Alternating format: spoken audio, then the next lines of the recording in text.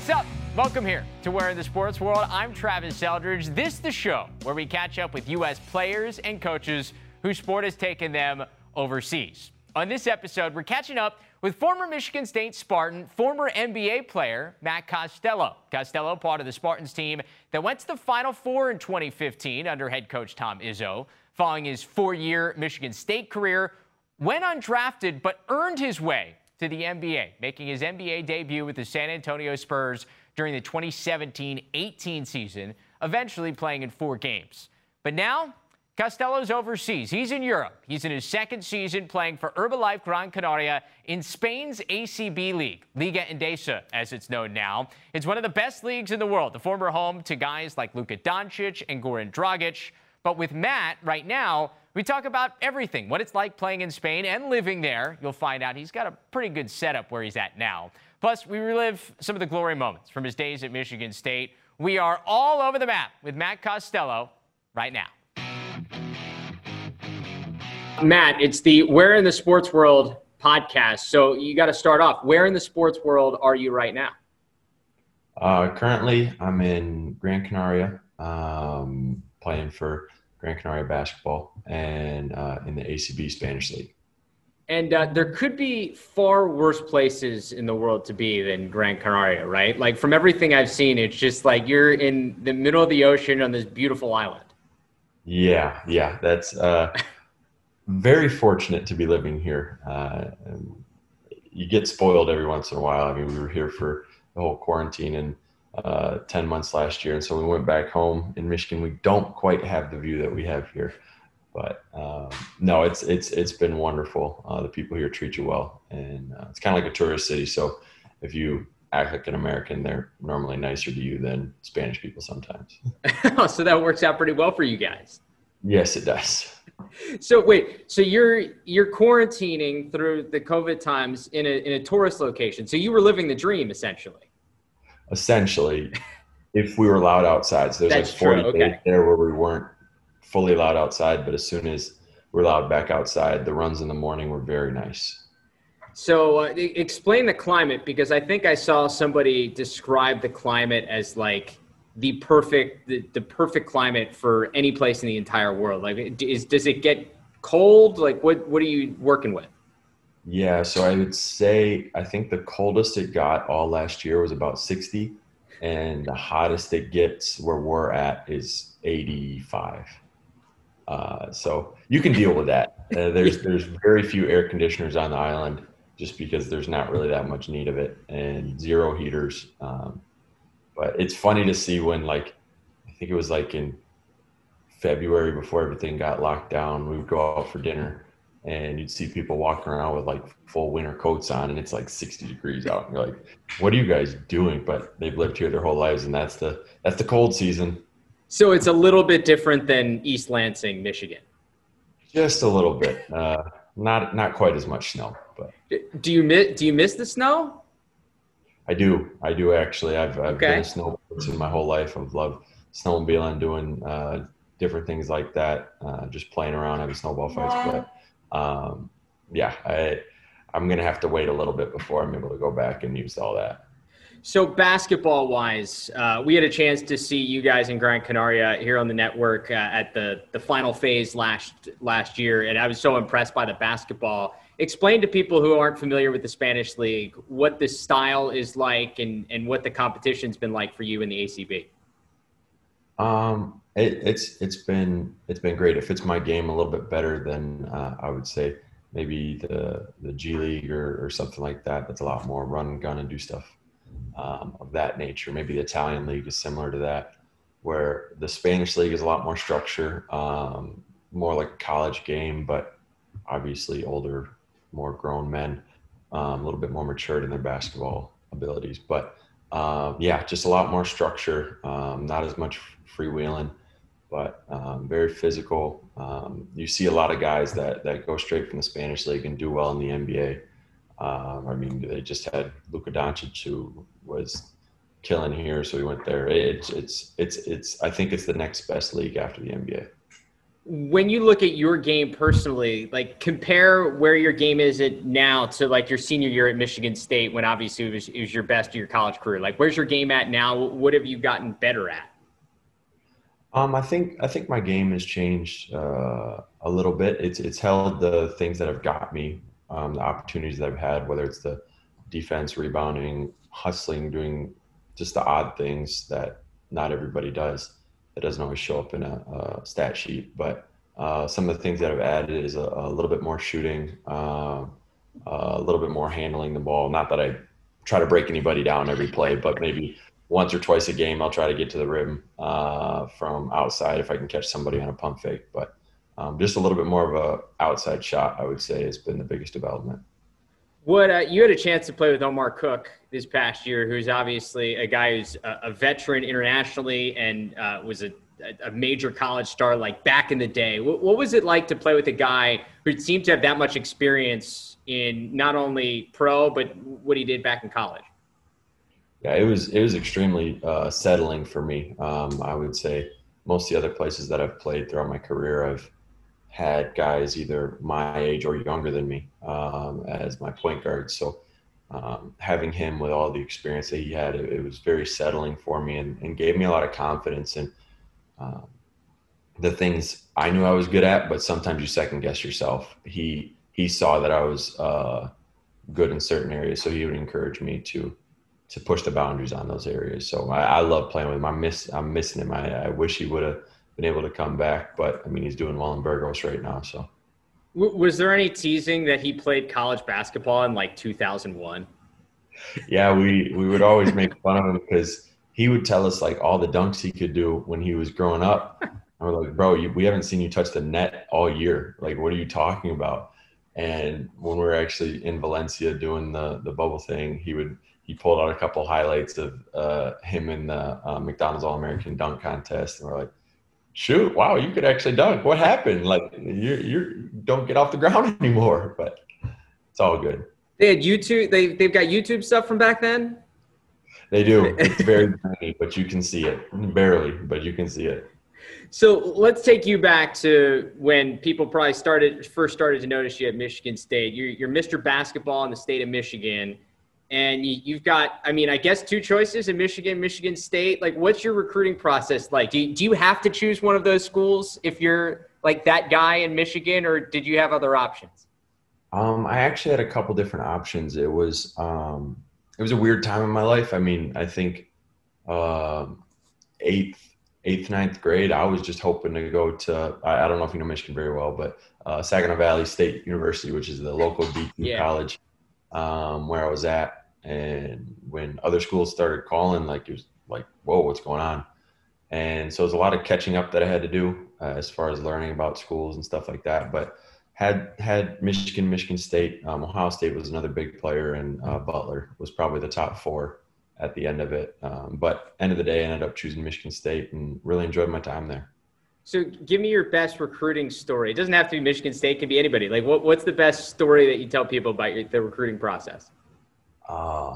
So I would love to say a Michigan State story, but there's so many stories there, like different games that I went to, the football where they faked the field goal and scored the touchdown, and we all blew up, the win Big Ten championships there. Like, just there's so many at Michigan State. So I think the one that got me when I went to Butler one day, we were just walking around the campus, and we ran into some of the basketball players. I guess I didn't know they were basketball players at first. I saw these people playing. They had golf clubs, but they were playing with a soccer ball, and they had like different goals around the campus. And like, what are those people doing? And then the coach was like, "No, those are our players. That's what they like to do in their off time." And I was like, "This is what college is like? Like, you walk around and with golf clubs and hit soccer balls? Like, what is going on?"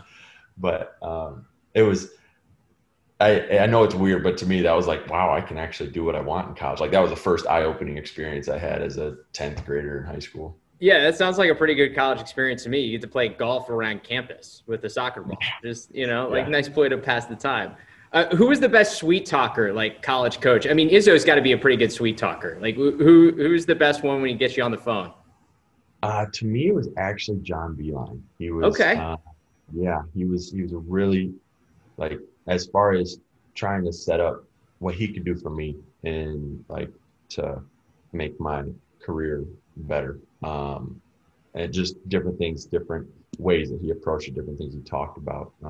Coach Is wasn't necessarily a sweet talker to me. He was very straightforward with me, and I really appreciated that. That just what his expectations were for me and kind of the atmosphere they set at Michigan State, which kind of helped me go there. But yeah, John Beilein was sweet talker, man. He gets you on the phone, and it's like you're not hanging up for a while, right? Yeah. And I saw him at Summer League, like I think it was, well, we didn't play this year, but the year before. And I was like, hey, how you doing? Yeah, talking to him. And I think he was coaching for the Cavs at this point. So he was just down there watching. I don't think he was actually coaching Summer League. Just catching up. He's like, oh, I wish you could have came. And I was like, yeah, it would have been fun, but sorry we had to beat up on you for 4 years. But it was good talking to him and catching up. How surreal of a moment that is that? Because like you're 9th, 10th, 11th grade, and you're just like trying to prove yourself as a basketball player, and you've got Izzo and Beilein, some of the biggest names in the sport, like blowing up your cell phone. Like what is that like? At the time, I didn't really realize what it was. I was just like, okay, I didn't believe that this stuff was real because like, or the magnitude of it. Because like I said, my mentality was just trying to make it to a D2 college, get school for free. Like that, That's what I was really trying to do. So anything past that was just like, this is awesome. But I had to say, my dad kind of kept me humble, kept my mind where it needed to be. Like if I started talking too much, make sure I wasn't doing anything. Like he would set me straight. So I don't think it really hit me until like I was in college looking back. I'm like, wow, that didn't really happen to that many people. There's just a few, but anyways, yeah. Yeah, it's cool, man. I mean, that's like one of those things that everybody dreams about, and you have a chance to kind of live it. Mm-hmm. Yeah, it was fun. When you get to Michigan State, obviously you kind of worked your way in. Like you had I think, kind of prototypical get there as a freshman, start to kind of find your way, and then work your way till senior year where you're a marquee contributor. When did you feel when you were first like comfortable in the college game? Like what was that moment? It was honestly my senior year. I had fought through some injuries my junior year. And I think I had an opportunity to feel comfortable there, but it just never really clicked. I was playing a lot of minutes, but just coming off the bench, trying to prove myself again, become more of a pillar for the team. But my senior year, we were out in California doing like one of those, it wasn't a preseason tournament, but it was your non-conference tournament thing. And we were just out there playing, and I actually played terrible out there. But when coach kept me in while I was playing terrible, I was like, I can kind of do what I want. And then I felt comfortable out there. I didn't feel as much pressure to have to be perfect, and that helped my game. What is it like to play for Tom Izzo? Stressful, but it's a lot of fun because you win a lot. It's a lot of hours. It's a lot of expectation from fans to coaching staff. The team, though, I mean, we came in every year. We said, hey, our goal is to win a national championship and a Big Ten championship. And at Michigan State, that's the expectation. But that's why you go there, is because you want to do those things. And so I think the stress comes from a bunch of different areas, but the end goal, it makes you into a better person. It makes you, even if you don't continue in basketball, you have a lot of tools that you can use in everyday life. So I'm thankful for the opportunity. You mentioned stressful. What's the maddest you ever saw him at you? Oh, there was a lot of them. I did a lot of dumb stuff. Oh yeah. There was one, I missed like 4 layups in the first half or something, and something bad, like got offensive rebounded on me. We come in, it was like a Big Ten game. I think it was Noah Vonleh too. So He was like kicking my butt. He had like 30 that night. And we come in, and I can't remember if it was my junior or senior year, but he came in, got right in my face, and it was like, and like, there's a point where you just kind of like shut it off, and you're just like, all right, when you done? But like, I remember looking at him and like, wow, he is really mad at me right now. This is crazy, and just like not even listening to what he was saying. But it's a little scary. But because that face gets red, and like you can just tell that. I mean, like he just, and in that moment, he's feeling it. Yeah. Oh yeah. He can get after it. The nice thing is he is a relatively short man. And so when he does yell at me, I can stand up and then I'm like, oh, okay, we're good.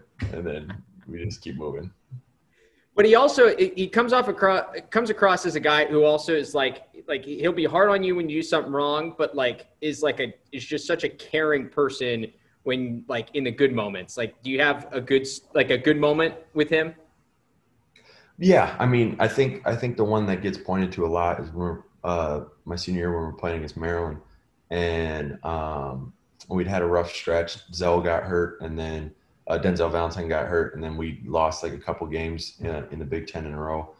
We were playing against Maryland at home, college game day, all that stuff, and we needed to win. And come down to the end of the game, had made a couple good plays to push it over the edge, and come off and gave him a big old hug, and he didn't get mad at me for it. Like I was a little surprised. I messed his hair up. I did all that stuff, and he was more than happy. He looked like a little kid on Christmas. So he knows how to enjoy the good moments, but he doesn't enjoy them for very long because he gets right back to work. But he takes a good 10, 15 minutes to enjoy it, and it's a good feeling. Well, you guys got a chance to enjoy a trip to the Final Four, and I actually was covering that Elite Eight game in Syracuse your junior year when you guys beat Louisville in overtime. And I was going back through it because I had forgotten some different parts of the end of that game. But the free throws at the end, like what on earth is going through your mind when Louisville's got a couple of free throws and a chance to possibly win the game?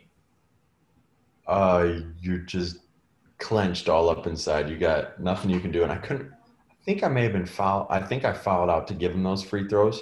Oh, and so like I'm sitting there like, man, here we go. Like this is about to be rough. But you just kind of have to put everything you have out there, the best game that you can, and hope the pieces fall your way. And obviously it worked out well for us that day. What do you remember most about that game in particular? It's a weird one. It's like, I think it was in overtime. Yeah, it was. But so Brandon hit a couple really big shots. But there was one, and I didn't see it until I saw the replay up on the monitor. But Zell had a pass where I think he got caught on the baseline and he spun underneath the basket, and it was like 2 minutes left, and he hit Trav up at the top of the key. And I just remember seeing the ball literally like curve around a guy and get to Trav. I'm like, how in the world did you get, like, it looked like he had powers on the ball just to like move it in between everybody. And I knew he was special after, like, I'd seen a lot of stuff that he'd done that year with different big shots that he's made. But I remember looking at that and like, he's going to be all right. He's going to do good. Things have worked out pretty well. Yeah. Things have worked out well for him. The celebration is probably one of the cooler moments of my broadcasting career, was being on the floor with you guys and everybody celebrating. You got like Magic Johnson is out there on the floor, and like everybody's just going nuts. When you think about, because that's like the culmination, you guys get to the Final Four, and obviously that's the expectation when you go into the season, is compete for a national championship. But in that moment, does it sink in like that we finally have gotten to that ultimate weekend? Yeah. Oh, it definitely set in. Because like I said, that'd been my goal since I'd been there. And my first year, we knew it was going to be a tough road. My freshman year, my sophomore year, we were really disappointed in New York when we lost to UConn. And so to finally get over that hump and make it to where we wanted to, it was just, especially with the team that we had, when we had everybody against us, nobody really thought that we could. It was a surreal feeling. What's the best interaction you had with Magic Johnson? Honestly, haven't had. I mean, Not you many. see him all the time. Like you say, "What's up? How you doing?" He comes and talks to the team, but haven't had too many one-on-one interactions with him. So Uh, sorry. no, seriously, it's always interesting. I always think it's because like there's, I mean, it's got to be so cool just to have him around the program every once in a while. Oh, for sure. It's definitely weird. Like you're like this guy like has won so many NBA championships. He's like, what is he doing here right now? Like he's got to have some other business venture to do right now. Why is he here talking to us? That always goes through my mind every time I see him. When you play for Michigan State, it seems like there's and you get this in a lot of programs, but it seems especially with the Spartans, it's like a tight knit community. What's that community of former players like now that you're on playing professionally?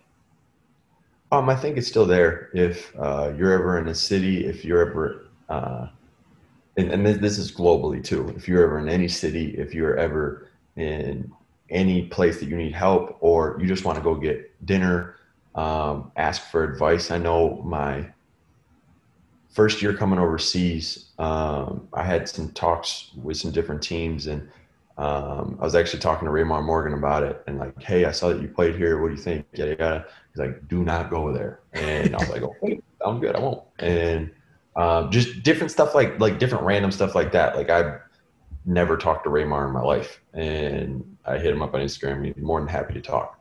So just different stuff like that. And in the summers, working out, everybody's always welcome back to Michigan State anytime you come through. So I've always appreciated the family aspect, and I think everybody having the consistency of having gone through Coach Iz as a coach kind of brings you together, and you have a common thing to talk about if you lose conversation starters. Yeah, that's a good way to start things. You mentioned like trying to figure out things overseas, and I've talked to a couple of guys now that have had the chance to go over and continue their careers. What's that process like? Because I'm guessing you've got an agent that's kind of trying to get feelers out there to like what teams are interested. Like, what's the process like of trying to pick not only a team, but you're like got to pick leagues and countries and everything else?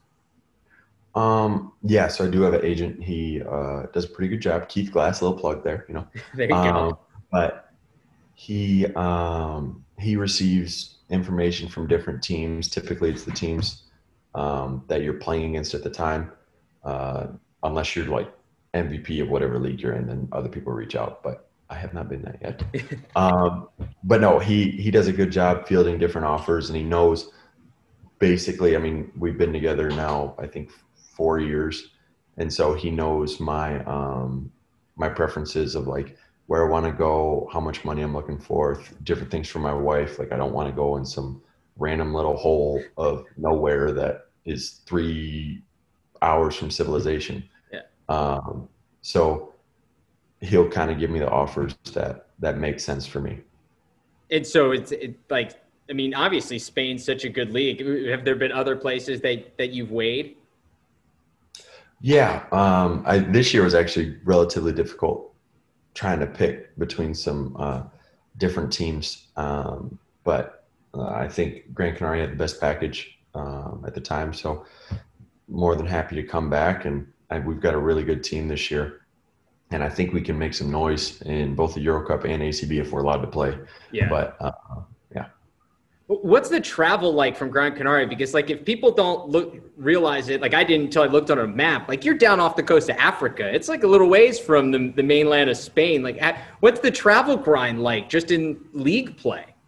It is not fun. It is, everything is, now league play is a little better because you can fly direct to some of the different cities, but all Euro Cup games, you have to go to Madrid or Barca, and it's a 3-hour flight there to start your day, and then you go from there. And just, I'm guessing, like how big's the Gran Canaria airport? It's, what do you say? Maybe 20 gates, sweetie? Gran Canaria Airport, more or less. Like 20 gates. Okay. So not too big, but it's all right. It's like a Grand medium Rapids. size. Yeah. Yeah. Yeah, I went to Syracuse, and that's probably about what the Syracuse airport is like. It's like about 20 gates, get in and out of security really easily, and it's no big deal. Yeah, yeah. So before you made your way over to Europe, you were playing in the G League, and the G League has to be so different from what you're used to at like coming from Michigan State. What's it like in terms of going from Michigan State, where you're playing in a Final Four, to then like you end up in the G League, and you were playing in Austin for a little while, which is a good city, but like I just feel like the facilities and everything, you're not playing in front of tens of thousands of people anymore. What's that like? It was a little jarring. So actually, my first year, I played in Des Moines. They were partners with Memphis, but Des Moines, Iowa. I don't know why that was, but it was.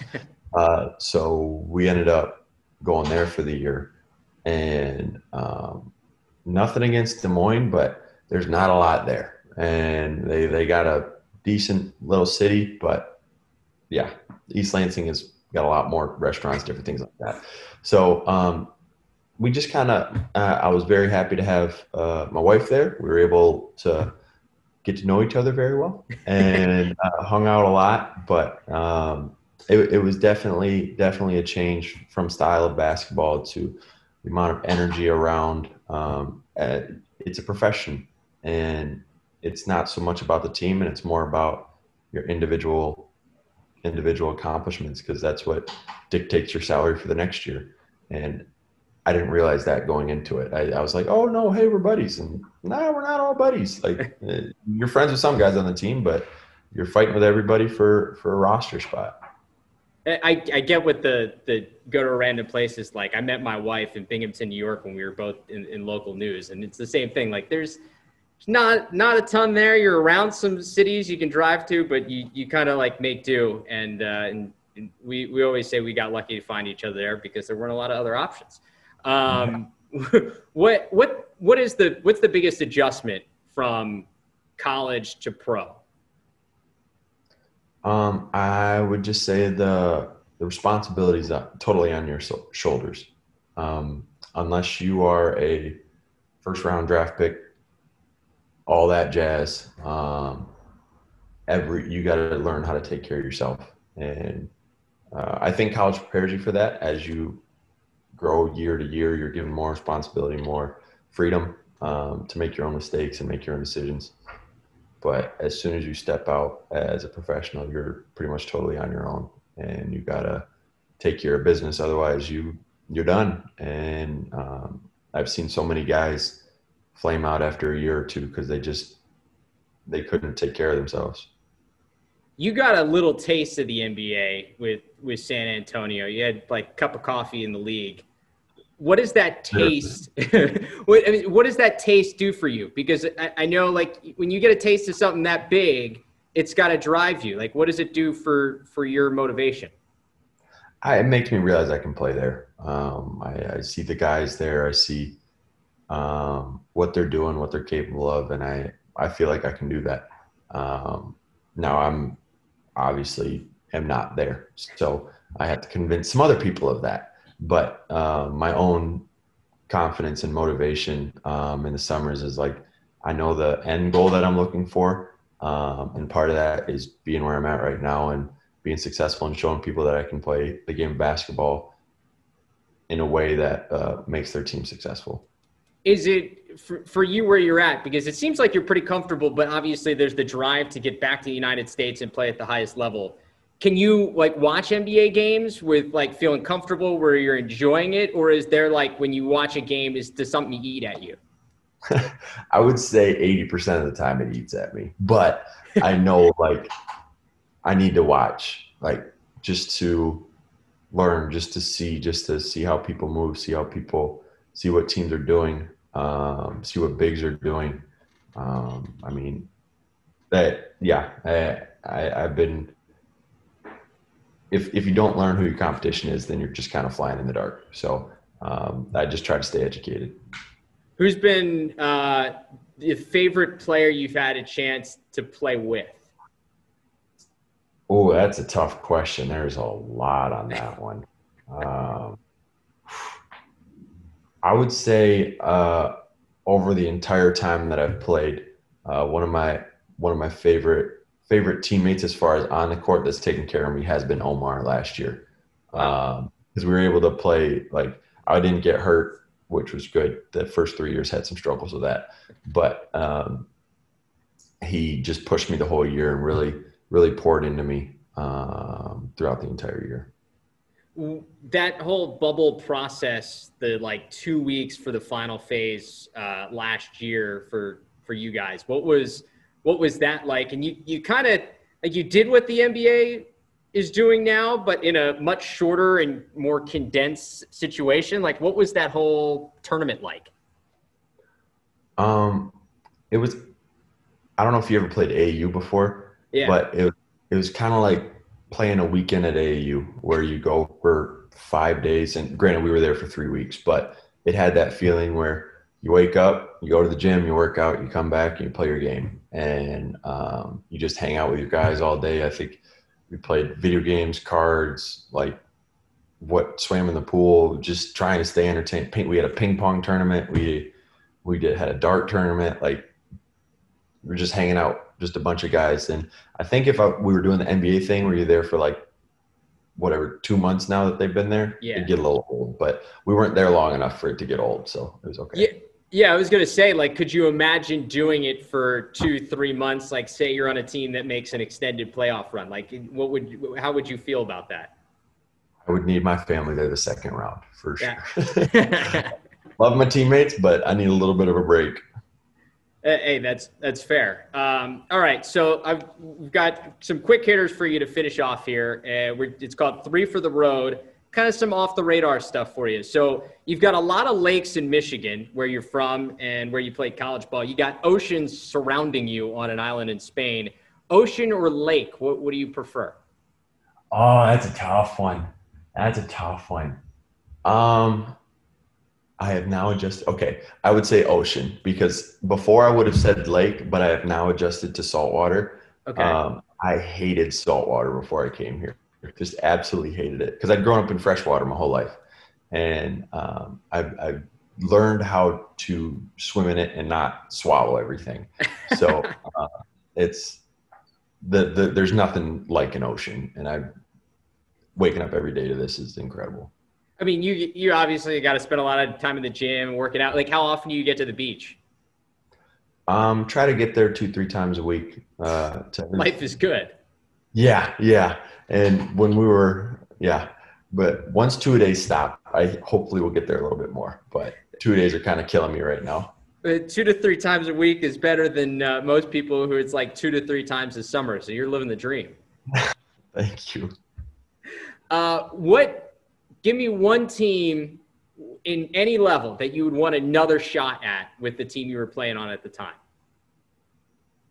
So say that again. Like one team that you lost to in one game that you'd want another shot at. Oh, that would be Iowa.